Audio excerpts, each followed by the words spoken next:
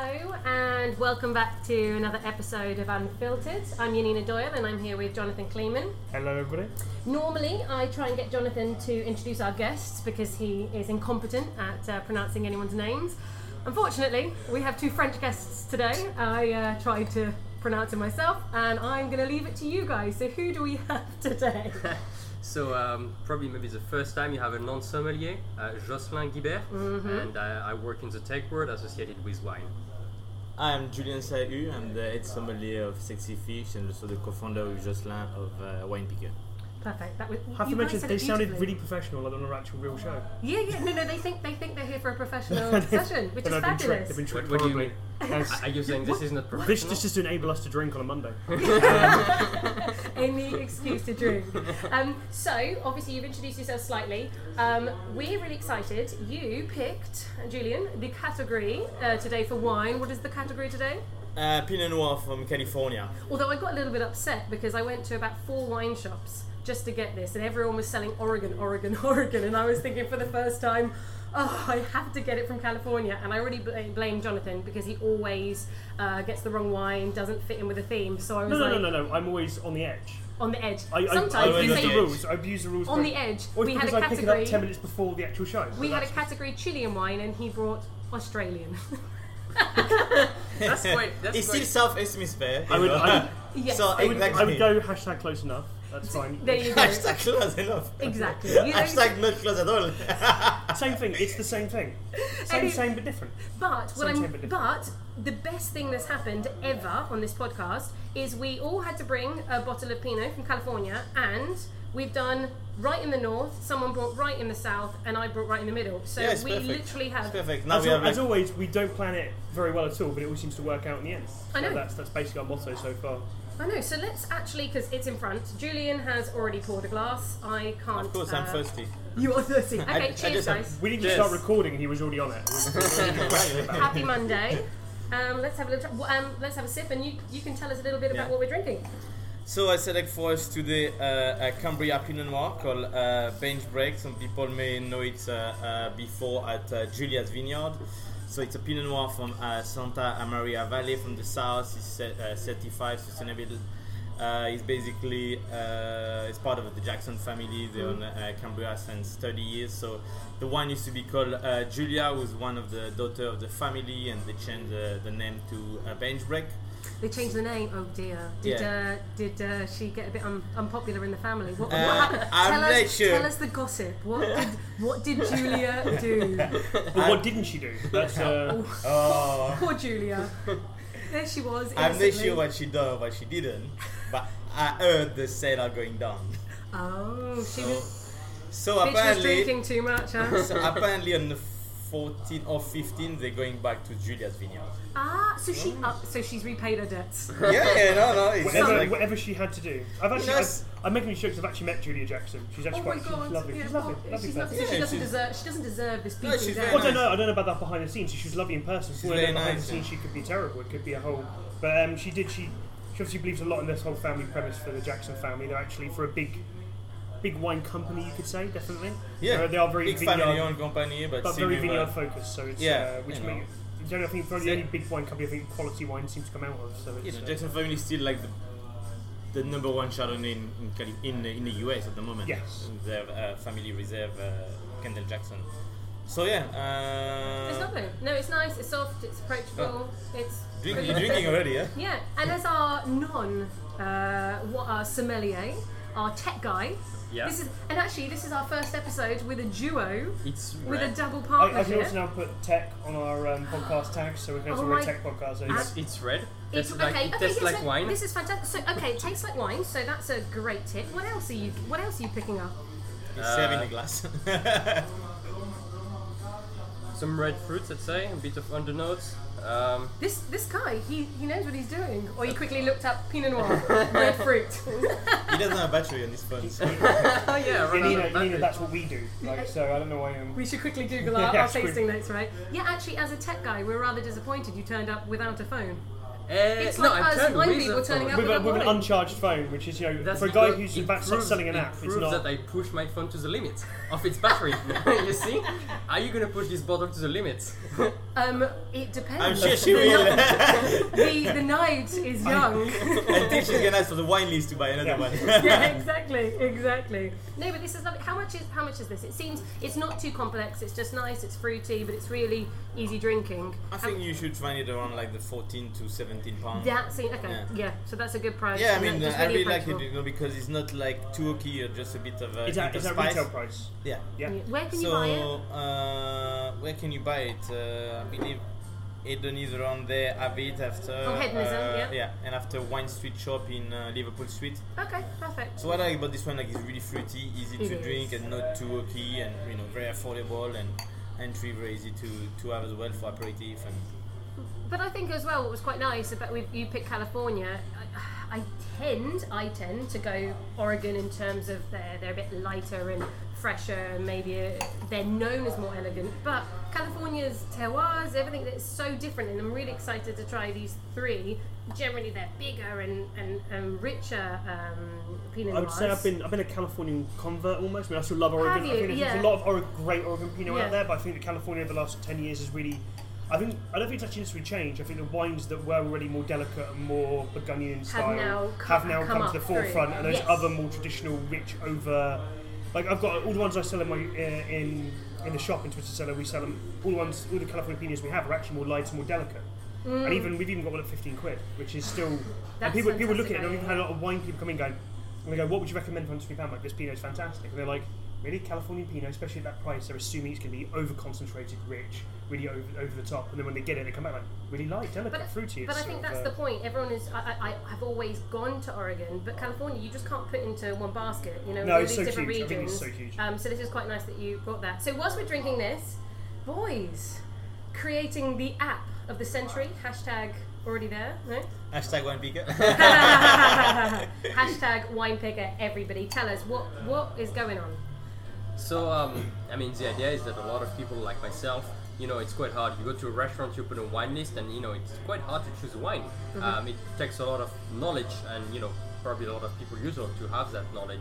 But actually, a lot of people around us do not. And the idea is to try to make it a bit more easy for people to find where the value is. It's a bit like. If you were to go to the movies and you had no ratings, how would you choose a movie? You would just know the actor you want to see. Oh God, don't do the ratings thing. Jonathan gets so. Leave that to later. Quote Jonathan. We should all just have our own opinions and go with what we think.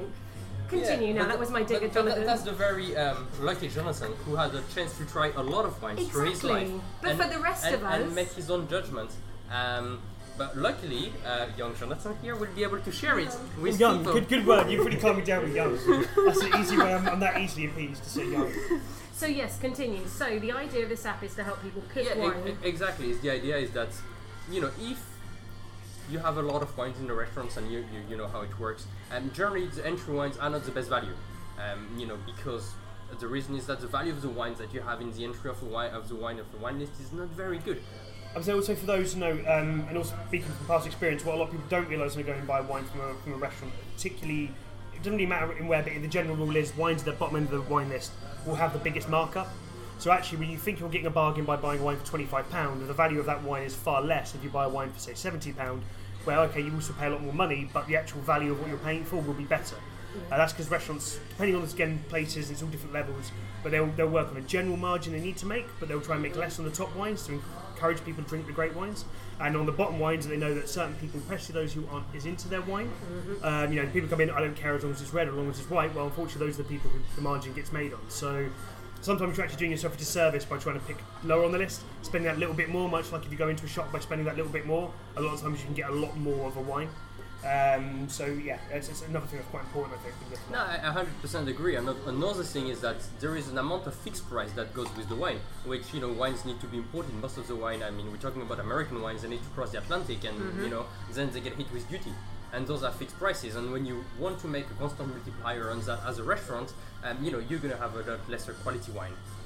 So that's what we tried to do. We created an app that basically tried to show us the value, somewhat with ratings, as we say, by trying to show people that if you have a lot of wines, they have different value, and generally what we tend to find is that the value is around 40 to 80 pounds, and that's generally where your money is best spent for the quality.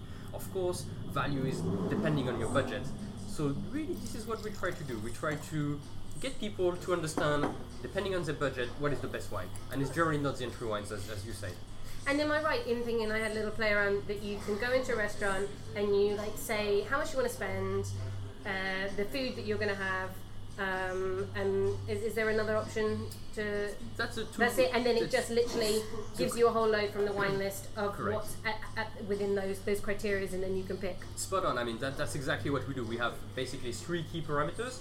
One is a food match. Yep. So we always match the wine with the food because it's important. It's just not about how good the wine is, but it's what it goes with your food. Then we have the budget, and then we have the rating. And are you? Because I haven't seen the app actually, so I'm kind of going into this much like you with the wine cold. I'm going into the app idea cold. Is it specific wines or general styles that you're matching? So you saying the wine list directly? The exact wine list. Which means that nobody has to deal with you anymore, Jonathan. I don't run a wine. I don't do a. Thank I don't have God. a wine list anymore. We got you out of the restaurant. So it's fine. Yeah, Get rid of him already. I'm not quite out of face-to-face with customers yet, but I'm working on it as hard as I can. No, I'm just curious. So does that mean you have to have on record every wine list in every restaurant, or do they have to? Yeah, we have about 600 restaurants in London. So already on this app. Yeah. So the app, just to give a few numbers, the app has been live for slightly over a year. It has been downloaded by about 15,000 people. It had 5 awards, including the Imbibe Innovation of the Year, Amazon Innovation of the Year, Best Mobile, Best Big Data, and we have about 600 restaurants and more than 500,000 wines. Look at this. Okay. These are celebrities. I mean, okay, we Forbes, the next, the Champagne! millionaires. Why didn't you pick champagne as the category? I don't want to pick French. You didn't want to be clued. So no, I have a question now. I have a question to your business partner. Why are you, as a sommelier, trying to put sommeliers out of business? That's the, I'll let Julia.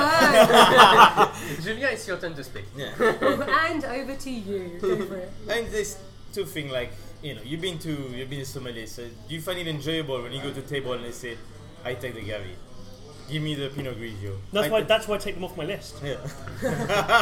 I know, but you still have this. I'd say that, but also I also find again there is always the downside being a sommelier is the negative is the serving a New Zealand Sauvignon Blanc, or the same as it's serving a lychee martini for a bartender, which is one of the things that a little bit your soul dies every time. But at the same time, I also get a great joy in converting people from that. If that makes sense as well. So you cannot convert everyone. You still some benchmark you need to have, Chablis, Sancerre, and stuff like that. And you still gonna have people who drink Chablis by the bucket, but they don't drink Chardonnay. Yeah, so, that's always the classic. It's a classic, but like if I'm not saying wine people gonna make it, but if we can teach the people like Chardonnay the grape behind Chablis or Sauvignon Blanc the grape behind So Sancerre. do you see it more as an educational tool as Yeah, well so as... the first idea is to help the customer in a restaurant and help them to learn a little bit about the wine, because the way the generation and everything going, like there's a lot of people using more app and technology for anything, from Uber, from Airbnb, from Deliveroo, and also in a restaurant as well. A lot of people use Vivino to know what is the description of the wine, but for us, we just give you an idea of what wine you should drink for the money you have in a restaurant as well. So the first, after we bring conversation, so if you have someone like you go to a restaurant and like someone you use the app and he say, what do you think about this one? He's already opening to you as a customer. Like, I'm thinking to get the Cambria Pinot. What do you think? So you already know. You already have a set of price points, to grape or to go with this food, so you can have a conversation. So what you're saying is they use their little app anyway, and they go, okay, so it's suggesting me these 3 wines. I like this. He's pouring me more. See, a good sommelier is always topping up a glass. We've got to get to the next one, Otherwise, I'm going to make you down it like it's a vodka shot in a second. So then they kind of. So what you're saying is, even when there's a restaurant with a sommelier, they'll be like, they have an idea and they can go to the sommelier. Right. So this is coming up with this Pinot Noir, this Garnacha, and and this Valpolicella. What and you can then just have a good experience in Koya, because you use the app when you go to a restaurant. Tell them when you went to Koya. Yeah, sure. Tell everybody when you went to Koya. I went to Koya. We are not in Koya right now, by the way. Sorry. Hashtag plugging restaurant. Social Wine and Tapas is kindly Laura Patriarch, who we will have on the podcast hopefully at some point when I force her into it. Laura actually messaged me. I said, can we use a place for a podcast yesterday? She goes, oh, well, no, I'm away in France. Well, no, I'm not in France, actually. I'm in Spain, and then I'm in France. And then, as always, she's jet-setting across the world. Though she does complain she has enough holidays, so I don't know where she's getting it This from. is because you're sensitive because you don't ever go on holiday. I did 5 years ago. 5 years ago. Bless Okay, him. cheers That's when- cheers to Laure Padre. Thank you, Laure. Thank you, Laure. Thank you, Such a Laure. wine and, Vive la tapas. France and vive la Spain. And Viva Holidays for normal people If you wanna that check actually it- go away. If you want to see someone's Instagram to get very jealous of, just watch hers. She mainly drinks and eats without having to do any of the writing or any of the part of it. She just goes out and drinks and eats. And they're like, maybe she'll write about it another time with the hope. Anyway, this is really, really lovely wine. What I'm going to do is... What about the Koya? Oh, sorry. Oh, see, now Julian is keeping this under control. Tell us about Koya. No, I mean, one of the things I do, because, it's something quite new, and Yeah. the question you ask, we have it quite often, say, are you putting sommeliers out of business? Are you taking the job of sommeliers? And it's something that's quite common that we see. Generally in a more funny way than in an aggressive way. So what I do is that I try it. And when I go to a restaurant, I will try the app, and I will show the app, and I will say, this is what it recommends. Just to see the sommelier's reaction to it. Okay. And you have a lot of different reactions. I never had someone very negative. I had some people saying, "Hey, yeah, it's a good choice," being a bit like, okay. And you have some people like the girl at Koya. I mean, she made her wine. She worked really hard, and it was recommended on top a really good Spanish white. And she said, "This is an amazing wine, and no one buys it." And I'm really upset that no one does. So she was really pleased that it was recommending this wine that she had me try all her reds. So that was a funny story. Nice. Okay. There we go. What do you think then, Jonathan? No, I mean, it's one of the things that I have conflicting feelings, so I'm always honest about that. But it's because Your life. Just to introduce you to Jonathan's world. I normally Jonathan is have full very, of hate. I normally have very strong feelings. This is, I'm conflicted, which is that I sent 2 lines, which is A is as a purist and as someone who's worked sommelier for years, and I still work in the wine recommendation world. You always like anyone, like if you work in manufacturing, you're scared a robot's going to take your job. I always fear that. They are going to. I know, right? They're going to right. take our lives. It's okay. They can't pour wine with as much Vavavoom as I have, so it's fine. I don't know. But from that side, obviously, your immediate reaction was always going to be slightly negative in the sense of you're like, okay, is this somewhere? Am I going to now be working in a restaurant where someone's going to come up to you going, I want this wine, and then you lose even more interaction. But from the other side, there's more to it than just recommend to a customer. Is building a wine list, creating a wine list, and obviously, hopefully, if the app works the right way, it will still. And as you're saying, it pushes people towards wines that we normally have, which is a sommelier we always want to do. And again, also, if you want to pick wines and wine lists, are different. There'll always be better value in it as well. Sommeliers will make wines cheaper that they really like because we are biased and we have wines we enjoy. And because we are unbiased, we will pick these. Yeah, exactly. And I think that. So from that side, there's a few things that's good and bad, which is that it depends on also how it works. Like I think also maybe got a bit worried when Vivino came out. I think that's a really good example where it's much more popular in America, but it's sort of one of those things. Again, I haven't used the apps, depends how quick it is to use. Where Vivino sort of thing is, I remember taking so many pictures for people in restaurants of wine, so they could then talk about it with Vivino, and people were getting the Vivino app to check prices. But it turns out that that interest lasted for a very short period of time, where eventually people just seemed to give up on it because it was too much work. Again, I haven't used the app, so I don't know from your side. So the app's very quick and easy to use. From the customer side, they'll probably use it quite a lot. So it's again, anything that brings more people into wine and trying better wines, from that side I'm always positive. So as a general person in the wine market, I can't see any negative to it in that side, because more people who try wines, especially different wines, and maybe open their mind up and get a bit more educated, is always better. It's a simple question to you guys. Where do you have the most interaction? Where do you find the best wines? People who have no clue about wine and who might close down quite quickly, or people who knows a little bit, and then you can talk a little bit more about things like the producer, the region, the grapes, and these kind of things. And as a sommelier, you probably have like 2 to 5 minutes to speak to someone. Do you want to try to? You're very optimistic. Well, 20 to 30 seconds. Yes, good. Yes, Paul. Yes, thank you. So you see, you can either spend this time doing a price discovery of how much these guys want to spend, or you can do a bit of a country and history or discovery, right? What is better spent?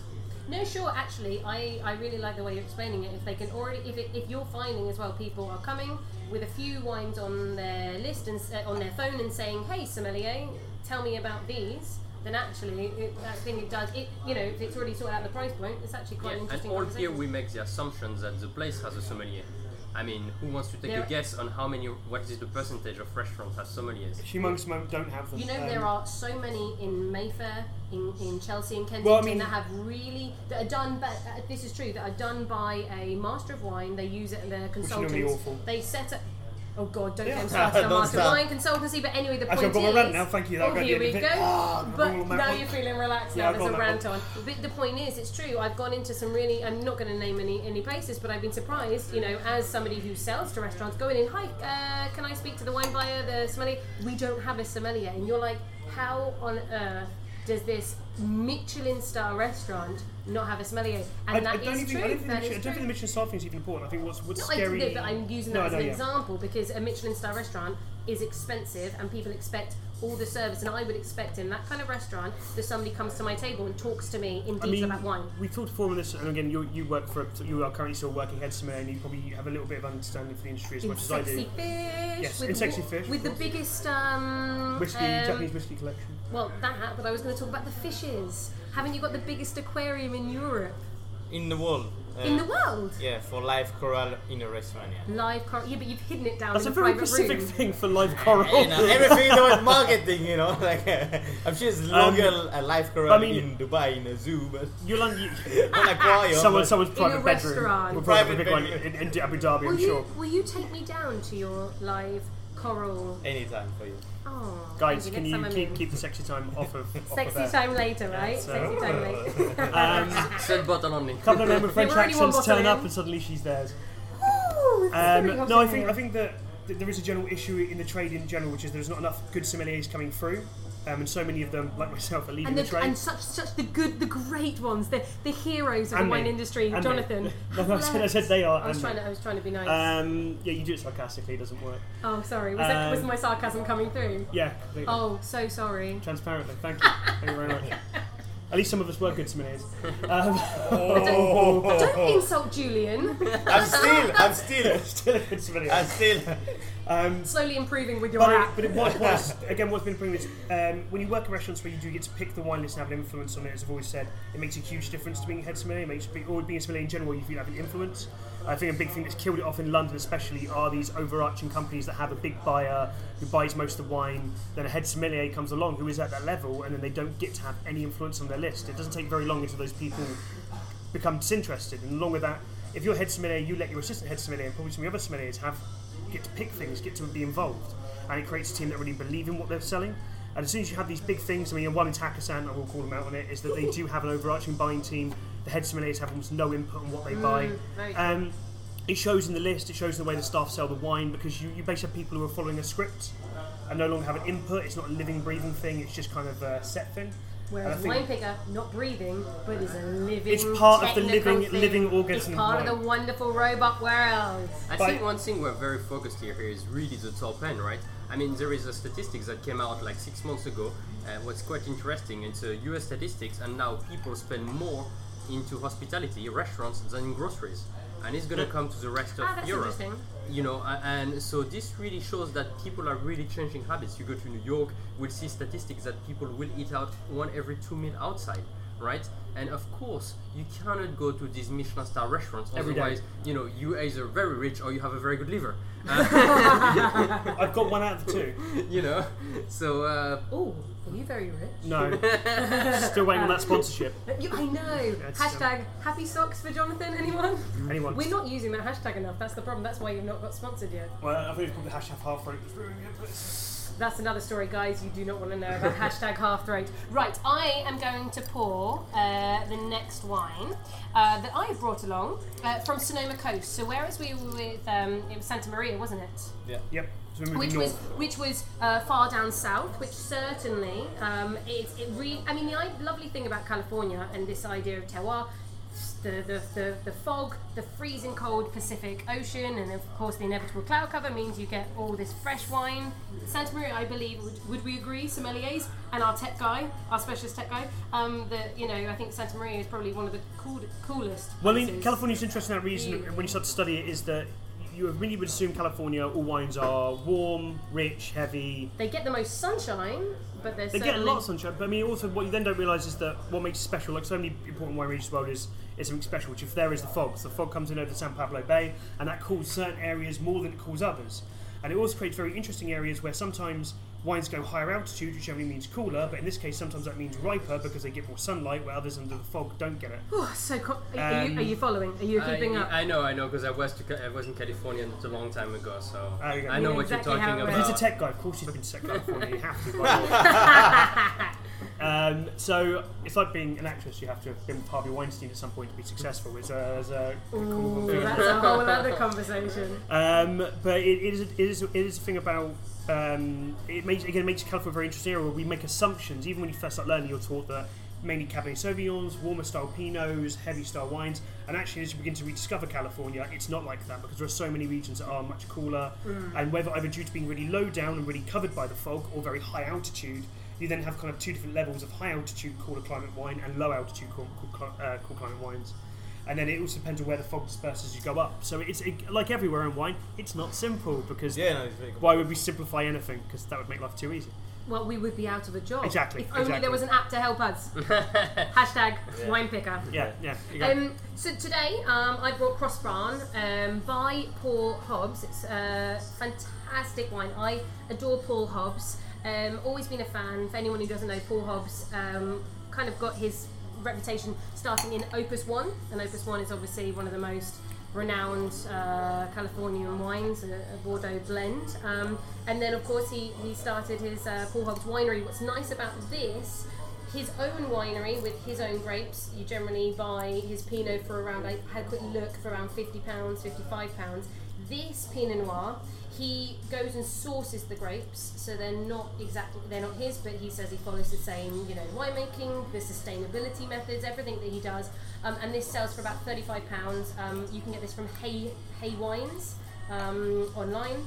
Hey. Hi. Oh, what noise does a gay horse make? Oh god. You did it. Are we about to piss off the LBGT community now? Not at all, because I love them. So it's alright, but you ruined the joke. How much do you love them?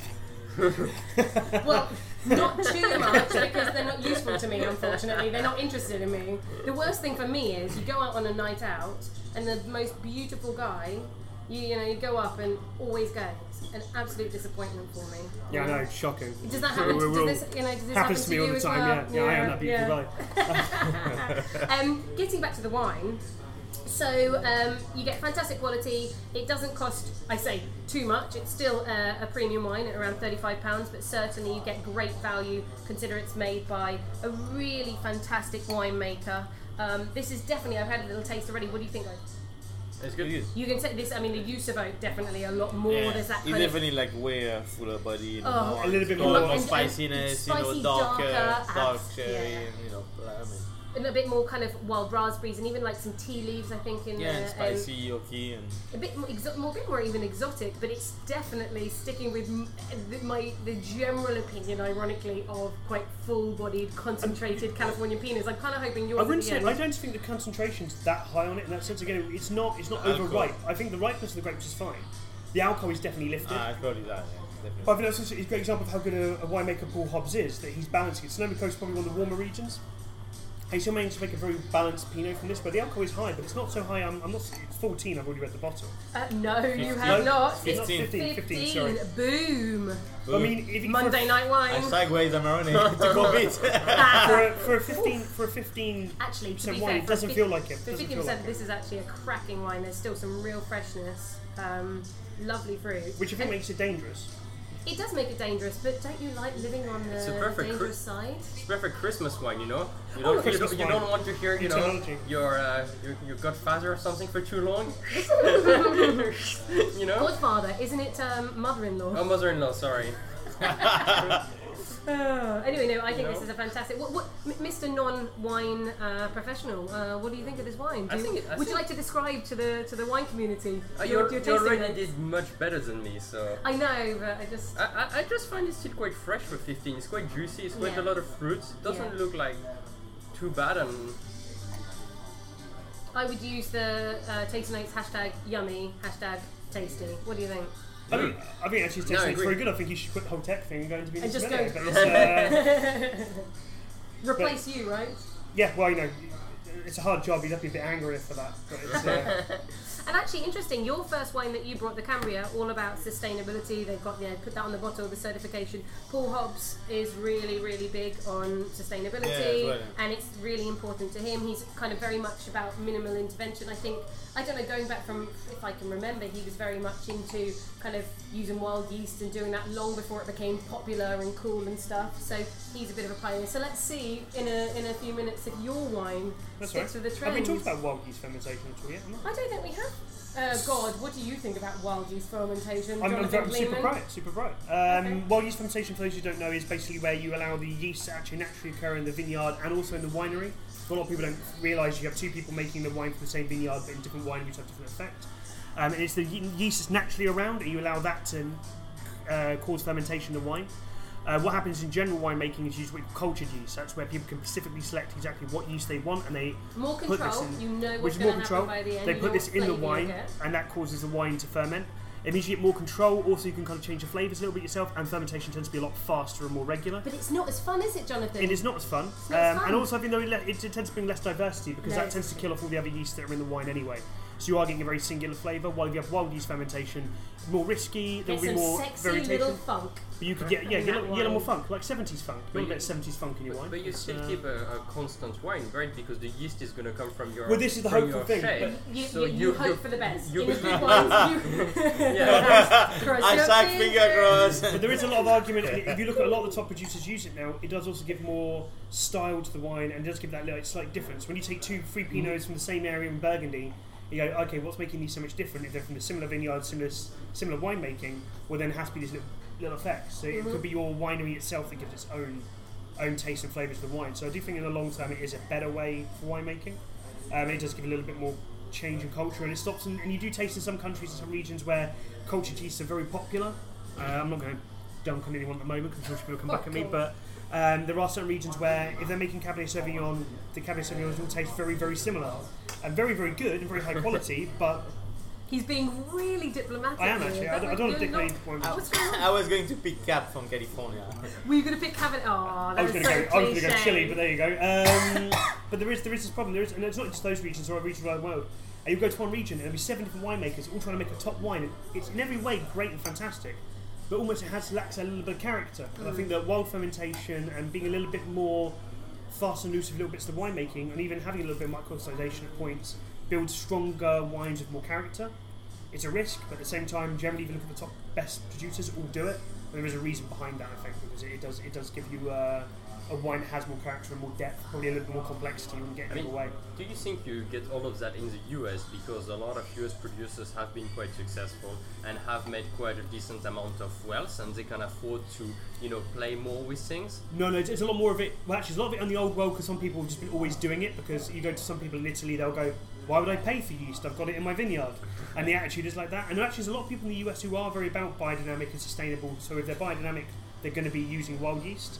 So that I think you can't really pin it country by country because in every country you have old school winemakers or new old school winemakers, or the traditions keep changing. I think a lot more young winemakers who are coming through are taking that on if they weren't before. But I think if you were even in Burgundy, if you've got a Burgundy product that's very good every year and you make a lot of money from it, it's a big risk to suddenly go, okay, from this year we're going to stop doing the yeast we know and start throwing in what is a big risk. It is, and if you're producing a once smaller you've done amount, it, oh god, yeah, exactly. Can you imagine and if once you go that way as well, it's hard to go back. So you have two choices. If you fuck it, you're gone. If you done it, then you've done it, right? Which is, you've always got respect. You've got respect from people as well. It's respect. But then again, in general, I love Pinot Noir. I think definitely a wine love is great. It's such a finicky, fussy grape, mutates like crazy. If you don't pick it right in the vineyard, you fuck it. It's done. And it's just a really it shows terroir. Yeah. Like well, I think hopefully it's art like Riesling, right? Yeah. This is it really demonstrates that. I think it's a really interesting grape, and so I'm super glad you picked Pinot because we haven't done this kind of lineup. Why did you not pick? You said you didn't want to do French. Of course not. Just you didn't want to do French. Yes, of course. But I'll do something more new. Well, he left the country for a reason. Come on, yeah, that was 15 years ago. How is your palate? Do you still lean towards Burgundy, or you picked California. No, Why I did you like pick- New Orleans, like anything. I'm very open-minded. I left France. I was He's not allowed back 20 then, years at this old. point. Like I moved to Canada for a long He had time. his back. And 20 my years kid- old. Whereabouts in Canada? In Toronto. Oh, okay, we're family from there, so I've been out there quite a lot. Yeah. So I went there for a year. I stayed 5 years, and I started learning English first, and after. Did you? Yeah. And I was like, after I started learning more about wine from the US and Argentina and Okay, Chile, so it Canada, does- and I'm like, wow, they make wine as well. It's That's like, hilarious. No, it's true, isn't it? I suppose actually in France, when you do have such an incredible history, no one can deny it. That most of the incredible wines are coming from France. We now obviously have complete competition all over the world, but at the end of the day, the history and the great wines are from Bordeaux, Burgundy, regions. I suppose you don't. He's huffing and puffing probably. Right? I'm all right. No, but at the same time, you probably don't get to see when you're in France. You don't get to see. You're kind of almost probably so proud of the French wines. Well, it's and economy as well. I mean, There isn't you US don't wines in have- France. You also Other need to wines. keep in mind that in France there are two levels of taxes. Alcohol produced in France and alcohol produced outside of France. And it's which Completely massive. biased, yeah. it's not. I mean, okay, it depends what is the tag of the bottle. Yeah. But if you go on the low tag, you basically get a lot less tax on French wine, which means that all the supermarket wines that people do buy, they buy You're French always gonna do because you get French. much better value, right? I think it's like 4-6p on some tax compared to 46p. No, 4 to 6. Oh, 4 to 6p. Oh, Yeah. French wine. Yeah. Okay. I mean, there is. I think also one of the great assumptions, one of the things I found from my career, it's been quite entertaining, is that English people always assume, oh, someone's French, they must know about wine, or someone's Italian, they must know about wine. And it happens a Oh, lot. I heard that so many And times. It's so- And the Oh funny my part about God. it is it's funny because A, you have to realise that other countries are just like us. Yeah. B, in countries like France or wine producing countries, the wine is the cheap drink. It's the beer, it's the this. It's actually cheaper to drink wine in France than it is to drink beer by a long shot. And I think that people don't realise is that a lot of people in France or in any other wine producing country, a lot of them, especially in the village, they'll just drink the wine from down the road. They won't even drink another wine from France necessarily. You're so right. When I was in, It's just quite interesting to see that. I was in the south of France, and I remember, getting really excited, like, I'm going to get all this really nice wine whilst I'm down there. And every time I was walking around, I kept on seeing people coming out of the supermarket, the French people, with boxes of wine in a box. And I was so shocked because I thought to again, it was, Maybe and it was this is years amazing. ago, it could be very good. It's a box secret wine. we don't know about. Exactly. Unfortunately, Probably not. Unfortunately, it's never true. But But, You judged it by the look. But again, it was for me. I was just like, what? French people buying wine in a box? Are they English? But it just goes to show, again, there's this But super weird misconception that But French people know all about wine. You need to think that France changed a lot. My grandmother will drink wine for lunch and dinner, and she will have what we call table wine. You know in what? France, I love right? her. I love the sound I of her love already. her so much. Well, And obviously, she and drinks it wine at doesn't- lunch and dinner. And it doesn't matter what was the quality of the wine. It It was you just needed to drink it, be yeah. wine, right? And yeah. That is how. This is my only requirement. I am not fussy. Just feed me But wine. it's the same as you do have in England with you have the old boys, which is they'll It's do the changing. whole, wherever your house red is. They don't care what it is, they just want red, they just want Yeah. it out, and as long as it's drinkable, they're happy with it. And there's nothing wrong with being that kind of wine drinker either. There is someone who just drinks it because they're happy with the product as it is and they're not that fussy. So it's quite, But it's quite but funny. big My- wine drinking countries, my just because grandma there's so has many that, people like that. And then my grandfather in the same Okay. area, next to where the box were, he would have a vertical of Cheval Blanc. So it's Oh, like, that is, so it's quite funny, right? Different palate, shall we say? You see? Well, but I was just thinking, like, has any? We're doing No, vegan- but that's not true. He would still drink the table wine because it really? was a habit. But during Okay. Christmas, he will open a very nice That- bottle. Well, it's I like like when that. you So go. it's funny, It's A lot of it's places, like cultural. a lot of places like Italy and France, when you were getting out in the countryside, I've spent quite a bit of time out there. You go somewhere and you have the classic menu, which is this is the starter, this is the main, this is the dessert. That is the menu for the day. This is the cost. And then would you like red or white wine? When I was in Italy for 2 weeks working on vineyards, but half the places I went to go eat, unless I went out with the owner of the vineyard in the evening somewhere really special, it was that. This is the menu. This is the pasta for today. And would you like red or white? I know. And that you What don't is the always- red or white wine? I don't know. Do you want red or white? No, but it's the same when It's- when I go to Spain as well. At the same time, if you want just a wine by No, the glass. it's Rojo Blanco. Yeah, very good point. But, you go to Spain and you want a wine. They might have a wine list, but if you want a wine by the glass, they don't even list the wines by the glass. There is only one choice, and it is red or white. And I always say to people like, "Sorry, can you actually tell me what the white is? Can you tell me what the red They is?" don't know. But yeah, Yeah. and it's always something Like interesting, still though. smuggling, It comes from the box over there. Probably Probably, You yeah. remember Look, those in fact, boxes you were talking about? those boxes, exactly those I boxes. think the classic one actually was also in Paris is that when you go around all the restaurants in Paris, you think in Paris, home of wine, culture, this, and then all the general restaurants you go to, they have a list of wines, and it will be Red Bordeaux, Côte de Rhône. But where is the Côte de Rhône from, and what vintage? It's from the books. What did they buy? It's from the books. What did We're they not buy? learning here. This is box wine. In Paris, it's from the books. Yeah. what did we buy on the day? It was what was cheapest on the market, and that's all it is. It's crazy, but it's. To be honest, where I was in a restaurant, was I in Spain? I don't know if I was in Spain or Italy. I can't remember. I can remember the restaurant. No, definitely it wasn't Spain because I would have been able to get by. It was Italy. So I was in Italy, Rome. There we go. Thank you everybody for helping. I was in Rome, and I went to this restaurant that everyone was saying is, for the natives, and hence why they didn't speak anything but Italian. And their wine was literally it wasn't in a box, surprisingly, it was in like glass jars, and they were literally on the stairs. So when you went to the toilet, you went up the stairs, and they had these big jars of red wine that they. I hope you didn't drink the white wine. Well, I'm assuming the white wine was in the fridge, but yeah, it was. That's a brave assumption. That's a very brave assumption. It was This wild one looks east. like one from Jura. Today there seems to be an orange wine. Oh yeah, well it's been a very hot day. Wild I've east, never it could seen be it, anything. But that was their house It's wine. been on They've the got skin. it in. Yeah, some skin anyway. So funny. Yeah, so that for me was quite shocking, but it's so funny. Even just in England, we think that the cultures where the wine is so well known, England actually has certainly in terms of presentation, I think wine list information. I think actually there's very few countries in the world, if any, where you can drink as many wines from as many different countries as easily as you can in the UK. Because Canada is a fantastic country, but unfortunately until they sort out their stupid laws when it comes to alcohol and their government control of it, it will always be bad. America always leans a bit too far into the American stuff itself because of taxation Australia. laws. I know so many Australians have a very good actually. No, but I know quite a lot of Australians that come to England because they said, I love wine and I'm so But they fed can't up get with-" enough of. They can't They get can't enough. get of it. enough. It comes, but not enough. And then in Europe, obviously, there's always a bias towards whatever wine's produced in the country. So I'd probably say an argument.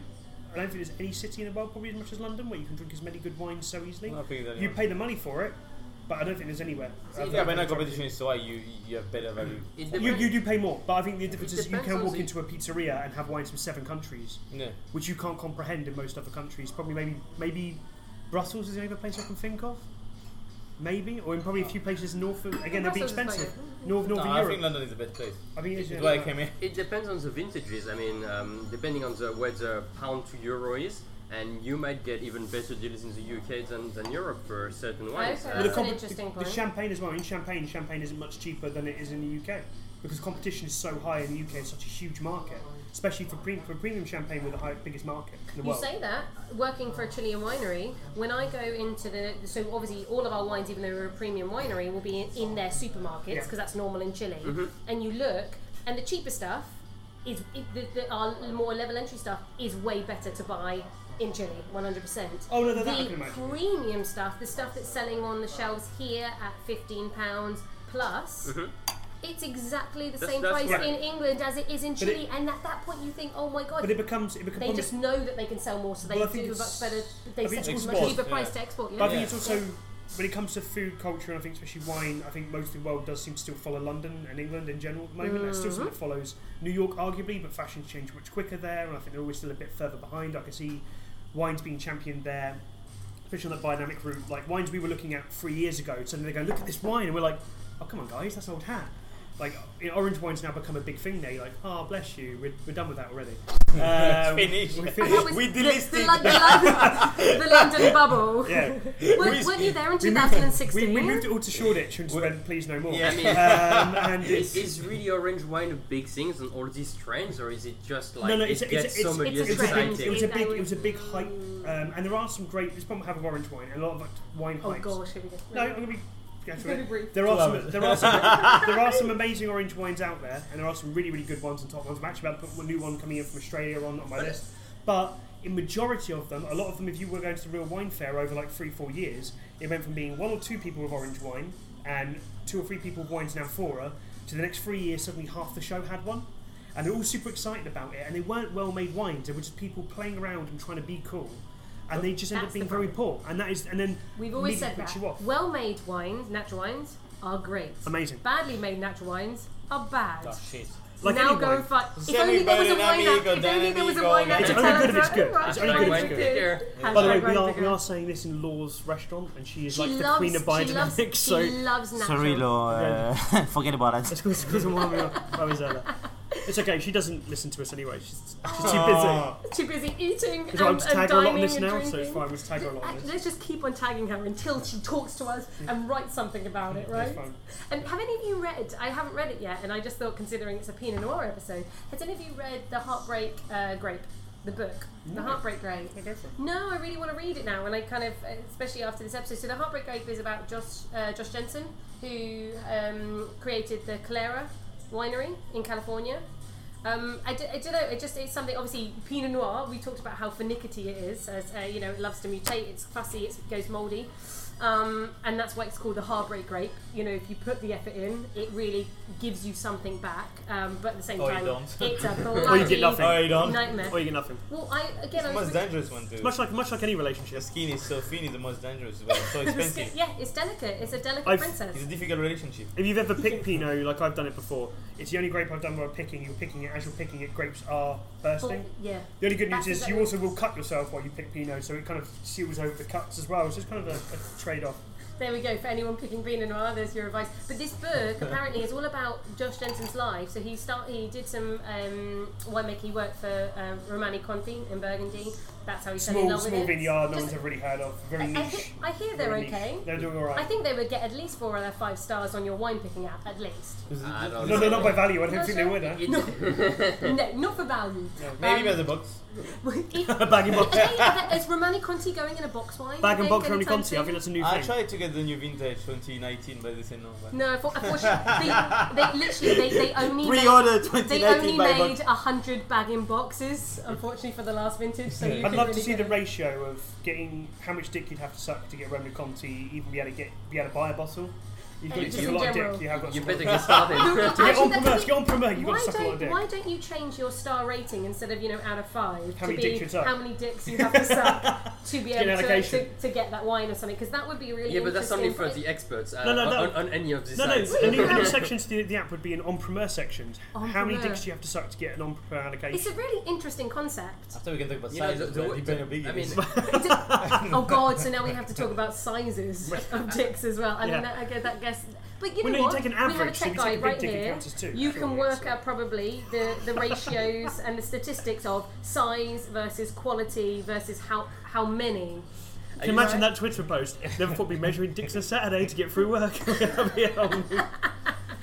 Anyway, so the idea. So he started in Romani Conti. For anyone who doesn't know Romani Conti, they're basically the number 1 winery in Burgundy. Just we are taking the mick In the world. a little bit. Yeah, one of the best wines in the world. Don't think it'll ever go in bag and box. So he got his love for Pinot. Obviously, limestone soil is the one of the things that makes Burgundy special. So he went on like this crazy hunt. Finally found at the top of a mountain where no one goes to. Are we pouring the next wine? Yeah, Oh, we're on a time. minute. We're on time. We're on time. We're on time. So he found the top of this mountain, finally some limestone soil in California, because that's not a lot in Napa and Sonoma, that's for sure. And basically during the time, got divorced from his wife because of his love for Pinot and this massive crazy. It's Pinot or me? Pinot. What? Easiest decision he ever made.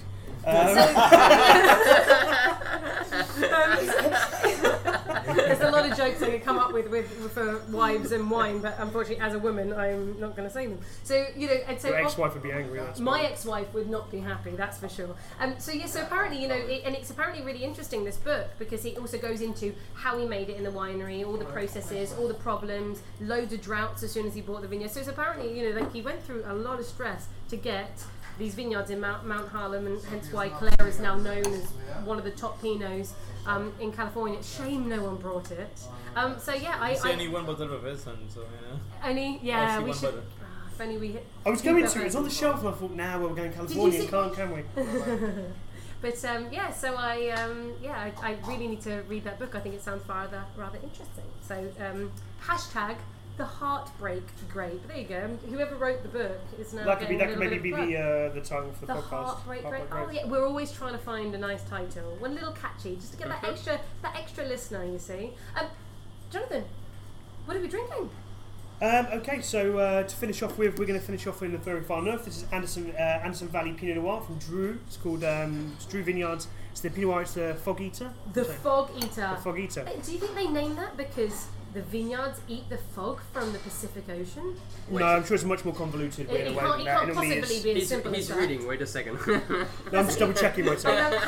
He has everyone listening. He does have the tasting notes up. No, I don't. I just have their website to make sure I don't get anything wrong. No, I've actually met Drew, who the owner of the vineyards. He came down. He knows Drew. He doesn't need the internet tasting notes. Yeah, well, our best buds. We met the whole one time. Closest I've ever had to a friend. World's smallest violin. Continue. But yeah, no, again, following on the name, it is in the Anderson Valley is one of those cooler climates what you're going to find in the Mendocino. The Mendocino is probably more well reputable for Zinfandel, but actually when you go along sort of the edge of it, where it's touching onto Sonoma itself also really famous for Pinot Noir as well as it is for Chardonnay. The Anderson Valley is also going right up to the ridge. They do also have some vineyards in Mendocino Ridge as well, which again is just on the cusp before what is the big mountain range that separates it from Sonoma.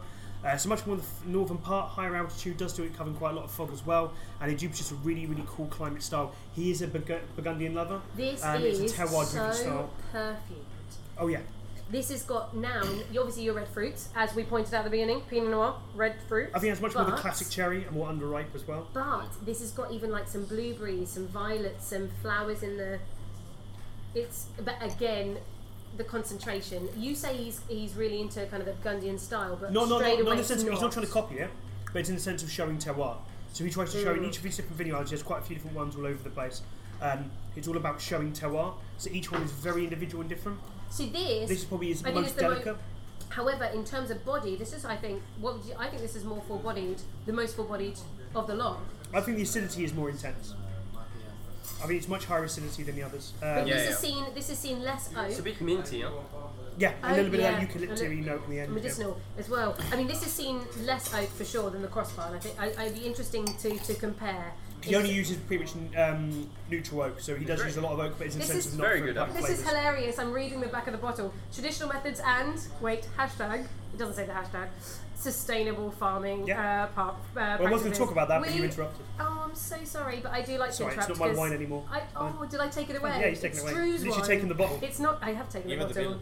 And the sustainable farming practices are employed to craft wines with elegance and transparency. That's what it says. And actually, yeah, I'll agree. Very good. And percentage of alcohol? 13.6. Oh, well, there you go. That is nice. So yeah, again, you delicate. tend to find the alcohol levels in wines in this area are a bit lighter, more delicate. It also depends on picking time. They do tend to pick a bit earlier. Again, locks in that freshness, which I think you can definitely say out of the three wines, it is the most fresh. It's probably got the most acidity. 2014 was also a really, really good year in the area as well. It's probably a bumpy year for Pinot Noir and for concentration. What vintage is yours, Julian? The Cambria? 13. 13. So yours was a 2013, a little bit older, and both the Crossbarn and the Drew are 2014. Yeah. If anyone is interested. So what does it retail for? This you can get from Twisted Cellar for £47.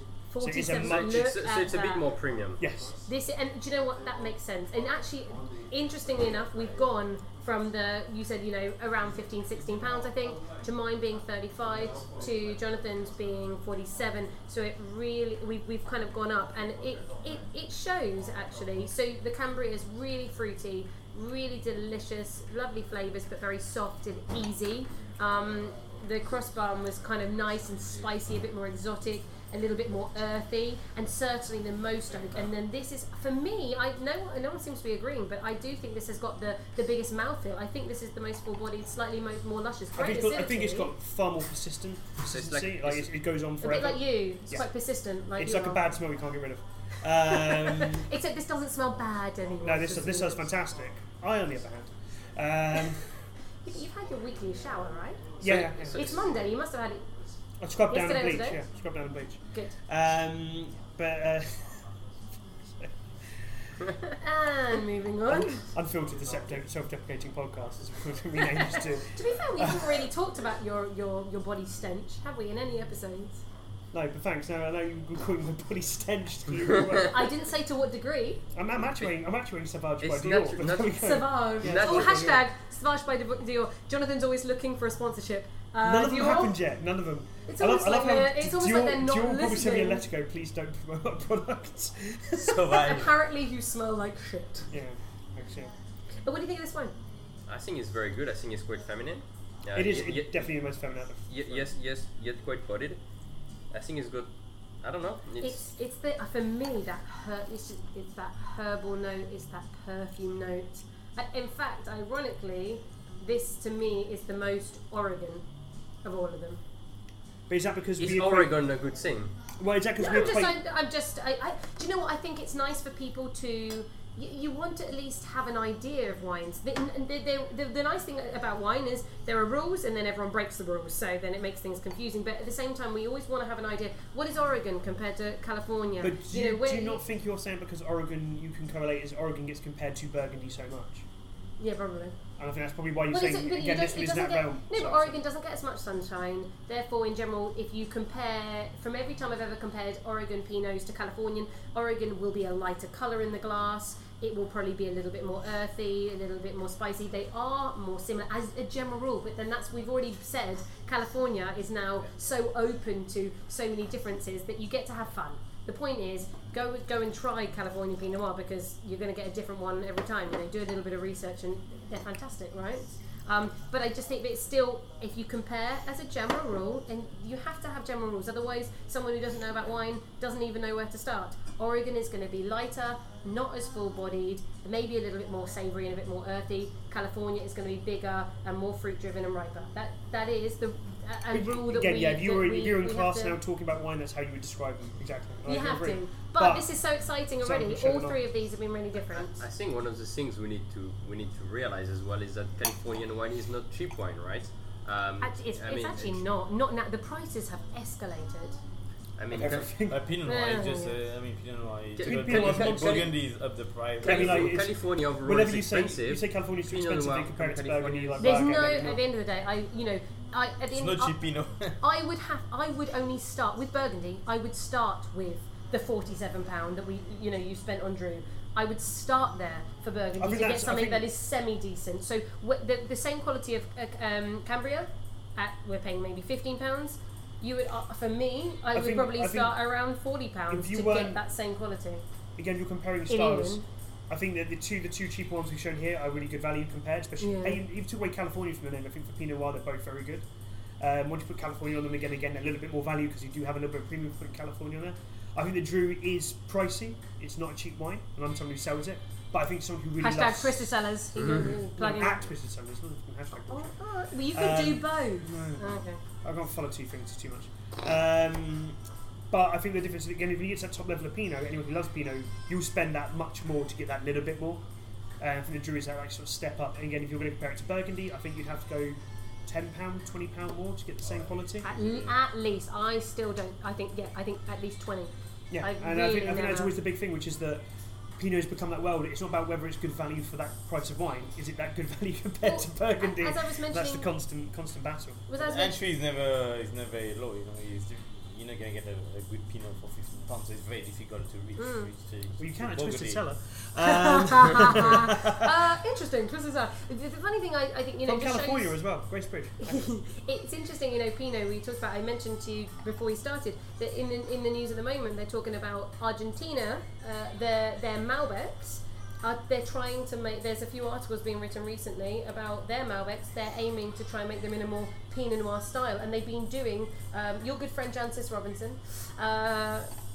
I'm making that up. It's not his good friend at all. Has even wrote an article saying that they've done they did blind tastings of Malbecs with Pinots to actually see the differences. I would actually agree. I think I've said it for a few years that Malbecs have definitely become much softer. They have softened them. They want to make this high altitude Malbec. The idea they're trying to make them. I'm a bit against it. I think it's acidity. one of those things where it becomes that kind of brownish though. Where what made Malbec so popular is that they were these big, rich, complex, but also approachable wines. And I think now that there is not everyone's doing it in Argentina, but there's a big push in Mendoza in general to go softer. And maybe now this also approach is kind of them trying to jump onto the Grenache bandwagon, where there's a lot of Grenache out there that has, or Garnacha, that has gone much softer, much more Pinot Noir-esque. But it's But great then that can do it. But is that going to confuse people? You know, when you're used to your big, juicy, fruity Malbecs, and then all of a sudden you start getting. Well, I high think acidity, it's a bad idea fresh. for that reason. I don't think that Malbec needs to reinvent itself because it's already doing extremely well. And I think the idea of them already going softer already, becoming more generic, now trying to go even lighter, you're going to become. It's like, by the time they do all this, Pinot Noir will probably fall out of fashion again because this is how things always go around in wine, and people go back to big and rich again, and Bordeaux will be laughing because that's where And Malbec one day, Riesling will be in fashion. It's coming back. It's coming back. Slowly. Riesling will always be a cult wine. I don't think it'll ever be a dominant again. You because never it's know. just time Like to customer, like when they say, I'm looking for red, so you're looking for light, full body, what do you doing? Say, I want something between Pinot Noir and Malbec. I'm like, okay. anything else. Everything. Anything else. Well, that's you literally fabulous. saying They I give want you all the anything choices. but. Yeah. You know, like. So guys, we're probably getting towards the end. In summary, for anyone listening, Julian is at Sexy Fish all day long. So if you want to see the Except for largest coral, That's just the weekend. coral tank in the world, and have him give you guidance between Pinot Noir and Malbec, he knows In his between, stuff. just in between. If you didn't like Julian, then Swipe of course left, there is the swipe left, Tinder is available. I was just to walk into Six Fish, you would walk up to the table and go, no. Left. well, then, you know, swipe left into the Wine Picker app, and you don't need to deal with him. So that's wonderful. There is now 2 choices for every wine experience in these kind of restaurants. So it's been a pleasure. Thank you very much, It's been guys. lovely having you guys here, and I hope the wine app is very successful. Not too successful, it puts Jonathan out of a job, but. I sell on my personality. That's what people keep coming back. Sell on for. your personality? Yeah, apparently so. That's something we should discuss on another episode. From home. His personality from home and sell wine in the restaurant. Cheers, guys. Cheers. Thank you Cheers. so much. Thank you very much for the invite. You are so welcome. We are very pleased to be there. Bonjour. And we shall continue drinking. And we'll see you again in 2 weeks' time. See you later. Bye. Bye. Ta-ta. Hot now.